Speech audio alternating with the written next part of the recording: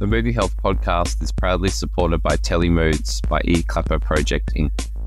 Telemoods recommends which movies and TV series to watch by matching the user's mood and real-time offer of all streaming platforms. Download Telemoods today. Welcome to the Movie Health Podcast. We talk about movies and mental health. This week, we're live from Western Sydney Uni, and we've taken over a pod booth, which includes recording and professional mics and professional sound recording. So we're upping our game and getting professional with our podcasting. So my name is AJ. My name's Catherine. And we're here today to talk about two movies. And we're going to start with the movie Her. So Catherine, I know that's one of your favourite movies. You've written a bit about Her. Would you mind just teeing it up and explaining what Her is for those who haven't seen it? Yeah, sure. So Her was made in 2013. It's a drama romance. It was written and directed by Spike Jonze. And it's about Theodore Twombly, an introverted writer, buys an artificial intelligence system to help him write. However, when he finds out about the AI's ability to learn and adapt, he falls in love with it. It also stars Joaquin Phoenix, Scarlett Johansson, Rooney Mara, Amy Adams, and Chris Pratt. Mm-hmm. I always like to say Joaquin Phoenix. I think I used to say that. Yeah, it's totally not right. Yeah, and so 2013, so 10 years ago, Her came out, and it's fascinating how mature or how aware Spike Jonze was with the emergence of AI in our lives. Certainly today, the emergence of ChatGPT and generative AI, creative AI, certainly within the workforce, is about driving efficiency and being able to produce podcasts and all sorts of different things a lot quicker.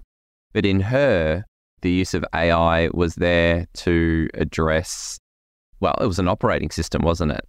Yep. And I suppose the key to why Theodore, so how am I going to pronounce his name? Joaquin. Joaquin. Yeah. So the Joaquin name of the character, would it be fair to say that he was dealing with a bit of loneliness, slight depression in his life?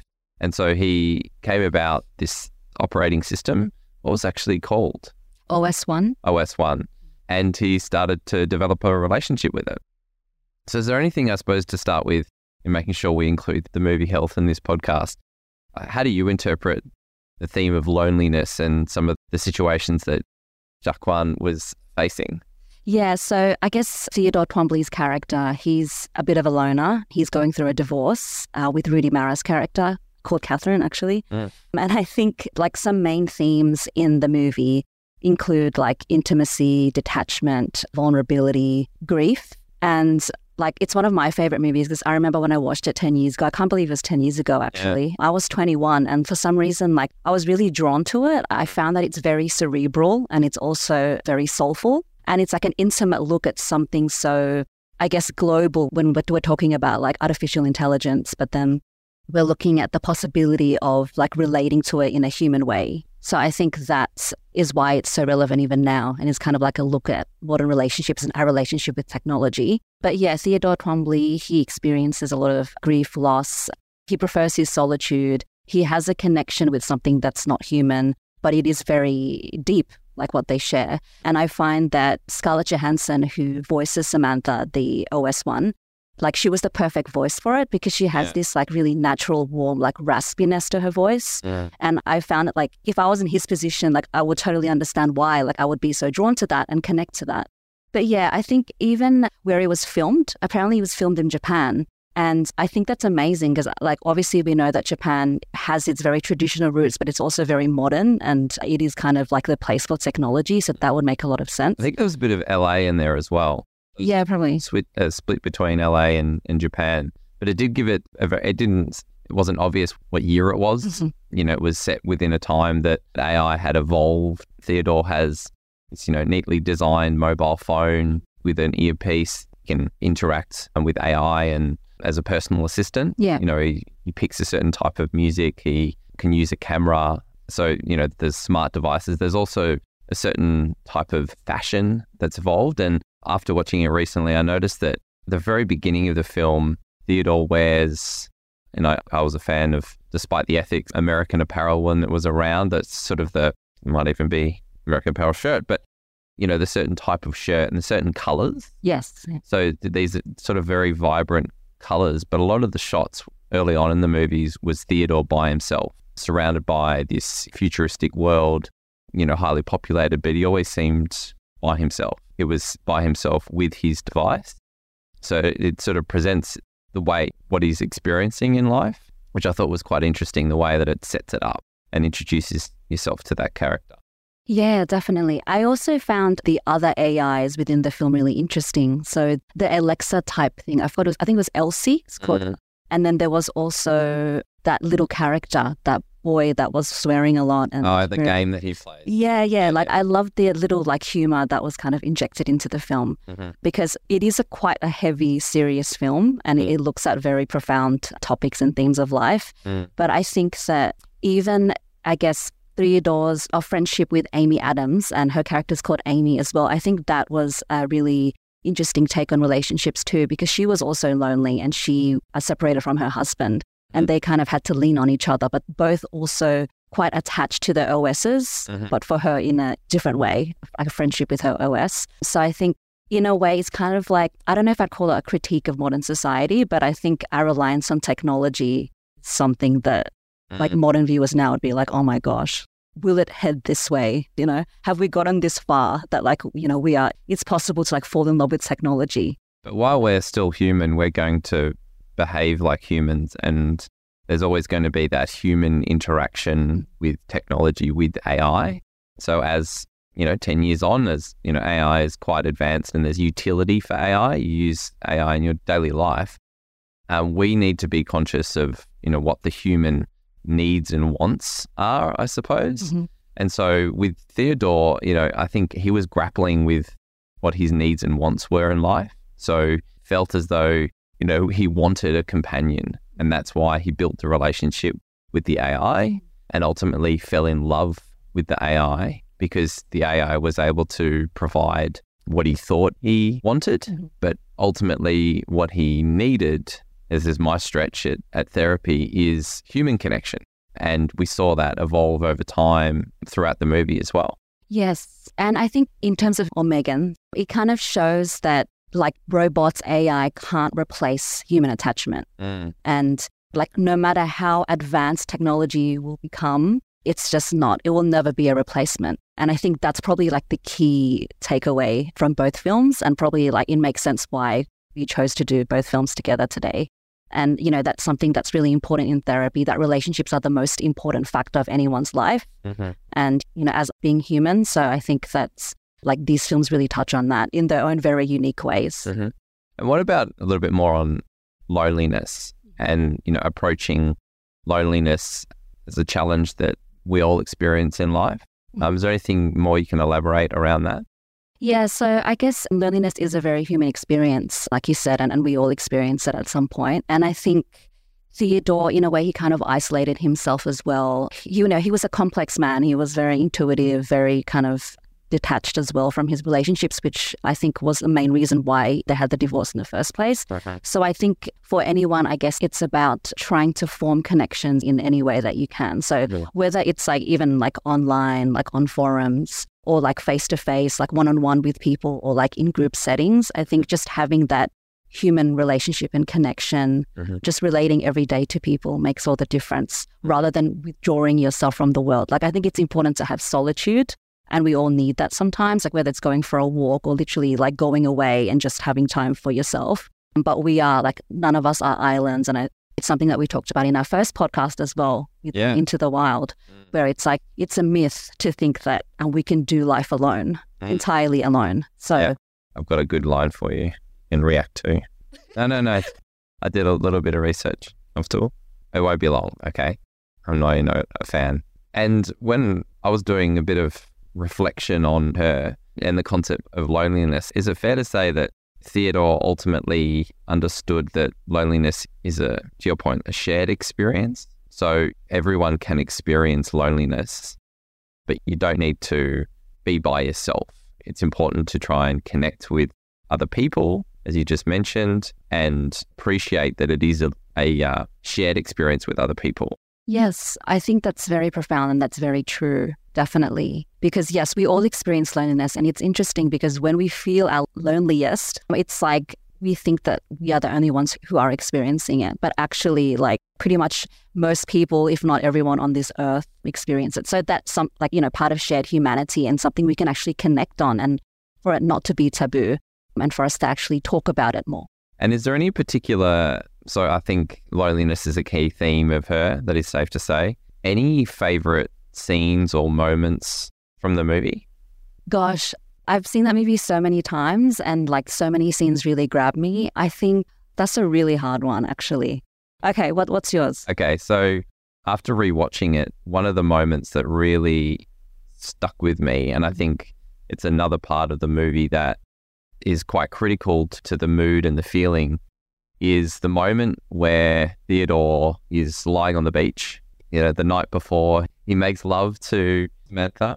And so they have this moment of release and they feel connected. And so he travels to the beach and he's lying on the beach and Samantha says, I've made some music for you and here it is. And you'd think that the song would be some sort of computer-generated electro-robotic type music, but it's actually a fairly sweet song played on a piano. And I think if you go back and look, it's called The Beach Song. And I think it's really powerful because it just shows how the AI has evolved and is trying to create something that will ultimately better connect with Theodore. What are your thoughts on that one? Yeah, I do love that scene, and it was actually really funny. That's the same scene where she suggests some very interesting human anatomy, like changing body parts, right? Yeah. I find that really cool that you can see how, like you said, AI has evolved and it can actually create a masterpiece, and it does art. And yeah, that piece of music, and I think she composed another piece of music at the end as well, which is really beautiful. Yeah, I think the music that's used throughout, really does set the tone and the feel of, whatever world, whatever year that her is set in. That along with just the way the movie is filmed. So I think you see the Theodore character evolve just like the AI evolves. So at the beginning, he's by himself. He's certain color palettes, sort of like brighter colors to stand out. And then as he learns more about himself, which is interesting because I think sort of the first 3/4, if not the first 2 acts, there's a lot of flashbacks to the relationship that he had, or, the memories he had with his ex-wife. And as he sort of deals with that as the movie goes along, there's less of it. But I noticed that sort of the color palettes, and he sort of doesn't look so disconnected and by himself from where he's living. The colors are a lot more subtle. And so he's more connected with the world. Yeah. And that ultimately the payoff of that, him really understanding what he needs, is that human connection. And then ultimately at the end, spoiler alert, is establishing a relationship with Amy.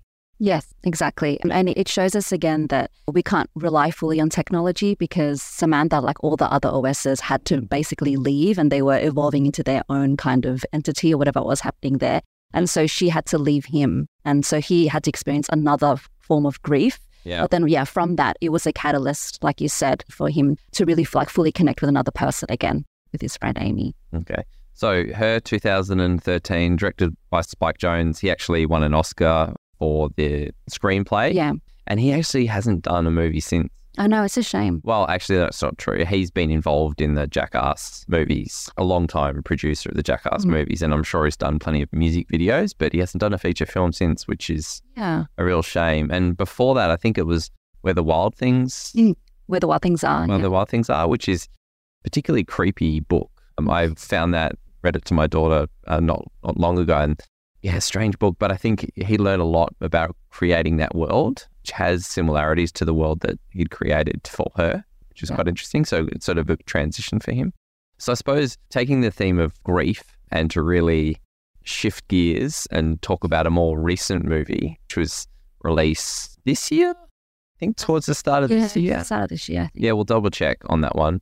The horror movie, would you say? Sci-fi? Horror comedy, yeah. Yeah. Or Megan, depends on where you are and how you want to say it.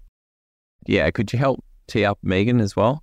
Yeah, sure. So Megan was made in 2022, actually. Okay. So a robotics engineer at a toy company builds a lifelike doll that begins to take on a life of its own. So it's directed by Gerard Johnson and it's written by James Wan and Akela Cooper. It stars Alison Williams, Violet McGraw, and Ronnie Cheng. I just have to say, I love Ronnie Cheng. Exactly. Yeah. But yes, this movie, very different to her, but still about technology and grief. Yeah, and I think because of James Wan's involvement, so famous for Saw, famous for Insidious series, you know, I think to be successful in horror, the horror genre and subgenres of that, you need to have, you know, a comedic bone in you. You have to understand different ways to communicate with the audience and be very self-aware of what the movie is. He did James Wan, I think he produced or co-wrote a horror movie, Malignant. Oh, yeah. I don't know if you've seen that. Yeah. And, you know, a lot of people didn't understand that because people thought it was just intentionally a bad movie, which is hard to do, I'm sure, if you're making a Hollywood movie. But just like Megan, very, very self-aware. So it knows exactly what it's trying to do. You know, the setting for Megan is a young girl's parents die. That young girl is put into foster care by character's name. Yes. So Gemma is a roboticist and Katie is the orphan. So Katie goes to live with Jenna. Jenna is, you know, developing toys, like kids' toys, advanced toys using AI, machine learning that interact with children. But her passion project is developing this advanced robotic doll, ultimately called Megan. And you can't but help, you know, laugh at that concept. You can't, and if, you know, by watching the movie, you can't help, you know, laugh at the setup and the predictability of it all, then I don't know if you understand what you're watching in the first place. So it's very self-aware, very simple premise, and not, you know, a traditional horror movie. There isn't a lot of blood and gore. There isn't a lot of jump scares, but it is particularly creepy. Oh, yeah. The way they designed the Megan doll, a very particular face, big eyes, you know, very lifelike. I think it was, you know, a combination of a robotic face, CGI face with a young actress's body that was used as a famous there's a dance move that was done within the movie that became very popular on TikTok. So very, you know, the setup and the design, very aware of the audience as well. So very targeted at Gen Z. But I quite enjoyed it. Like, you know, went to the cinema traditionally as I normally do and saw it, and I thought it was just a really good time and, you know, really accessible movie because, you know, it wasn't R-rated, it wasn't too violent, but just had enough balance with being a bit, what's the word, not tacky, being a bit... like camp. I mean, some people describe it. Yeah, being camp. Yeah, just being very self-aware, very camp, simple setup, and you know exactly what's going to happen. This advanced robotic AI-driven children's toy is, you know, it's ultimately what happens is it gets attached to Katie and then it goes a little bit overboard in terms of protecting Katie. And then essentially, what does it actually do in the end? It actually, so Megan goes haywire and starts to take control of where she is and wants to be her own person in a way. Yeah.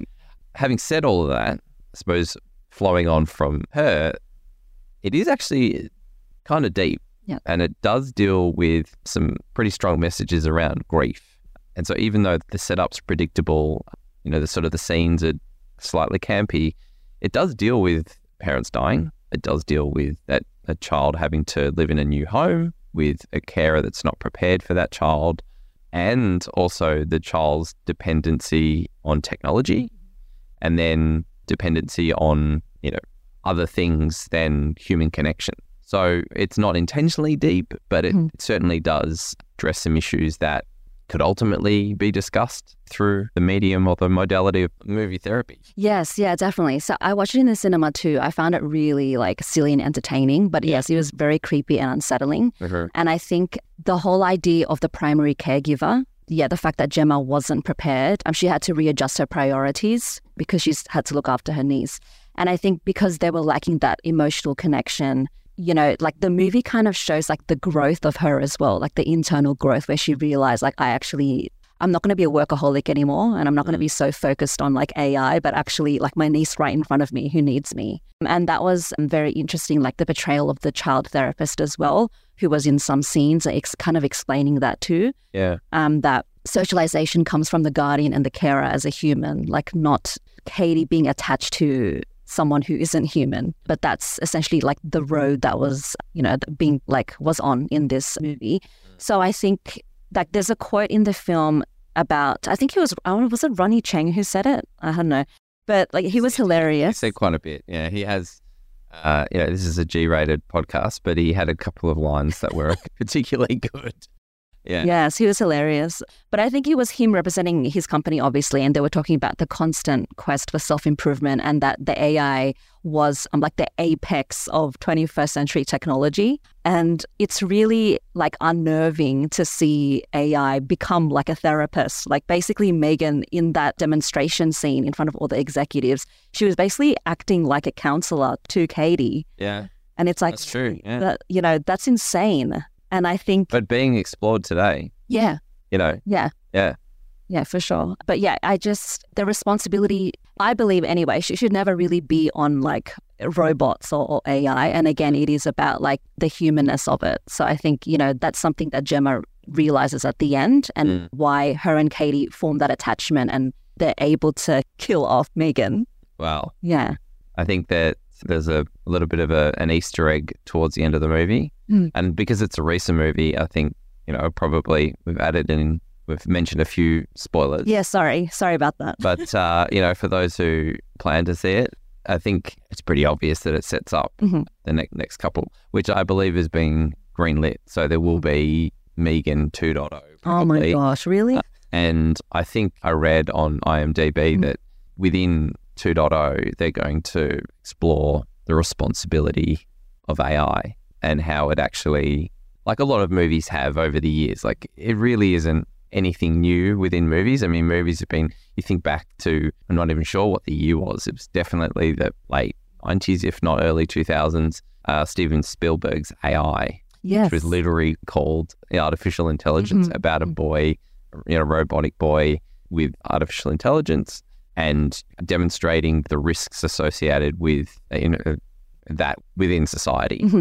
So it's been done. I suppose now in our life, in our daily life, in our work, the utility of AI is real. And so now we need to really consider how we use it. There are definitely, there's ethics involved with how it's used, the consideration of data and privacy. We're not going to go into digital health in this podcast, nor is this a technology-based podcast, but we definitely can learn a lot from some of those messages. Yeah, definitely. I think both movies ultimately, about how technology is kind of taking over the world, but like we need to control the extent to which it does that. Yeah, so it was a movie for the times, wasn't it? It spurred a lot of memes when Megan came out. Yeah, particularly with the younger generation. So, Gen Z and lower. And I think that's really important because it's a horror movie that, got that generation back into the movies. And I think we're seeing it again with it's Friday Night at Freddy's, which is based on a game and very similar design to Megan. Probably a pretty bad movie, but, the younger generations have really been showing up at the movie theaters and going to see that movie. And so I think there was something in Megan, again, the way it was designed, the sort of the campiness, self-aware, fun element to horror was really positive because it got people back to the movies, to the cinemas, which is what we all want. And it just goes to show how popular the horror genre is and the different subgenres of horror that can be, popular for different generations as well. That's enough, I think. Yep. Cool. Okay, so like what were the main points that you got from that? It was more, there was the music, there was the loneliness, there was a guy stole the need want thing. It was a good line. It was Yeah. So in Her, we explore the possibility of an OS-human relationship, but also like the opportunity and the pitfall of being attached to OS. I think, Samantha was very interesting because she evolved into like an intuitive, sensitive being, and you actually you experience her inner growth and her evolution. Through her experience, we question and meditate on what it means to be human, because she starts to experience human emotions like love. So she starts being and feeling alive. She has desires, she feels pain, she experiences thoughts and bodily sensations. But yeah, she learns about love and relationship through Theodore. What did you think about that? Fairly profound, particularly from the perspective of AI, but it's probably part of evolving at the same time. So, understanding what love is, that connection between, it's an emotional connection. So, it could have, however healthy it is, you could have that emotional connection with something other than human. But as, if technology, as AI evolves, it will evolve faster than us. Humans will evolve as well. But I think the speed in which AI will evolve will be a lot faster. And so I think that's why it's important to sort of understand that emotional connection can only go so far. Yes. And understand that, I think, which is important today, that there is a utility for AI in our daily life. But as it learns, so do we. And we'll ultimately go on different paths. And we have to maintain, hopefully, some aspects of being human.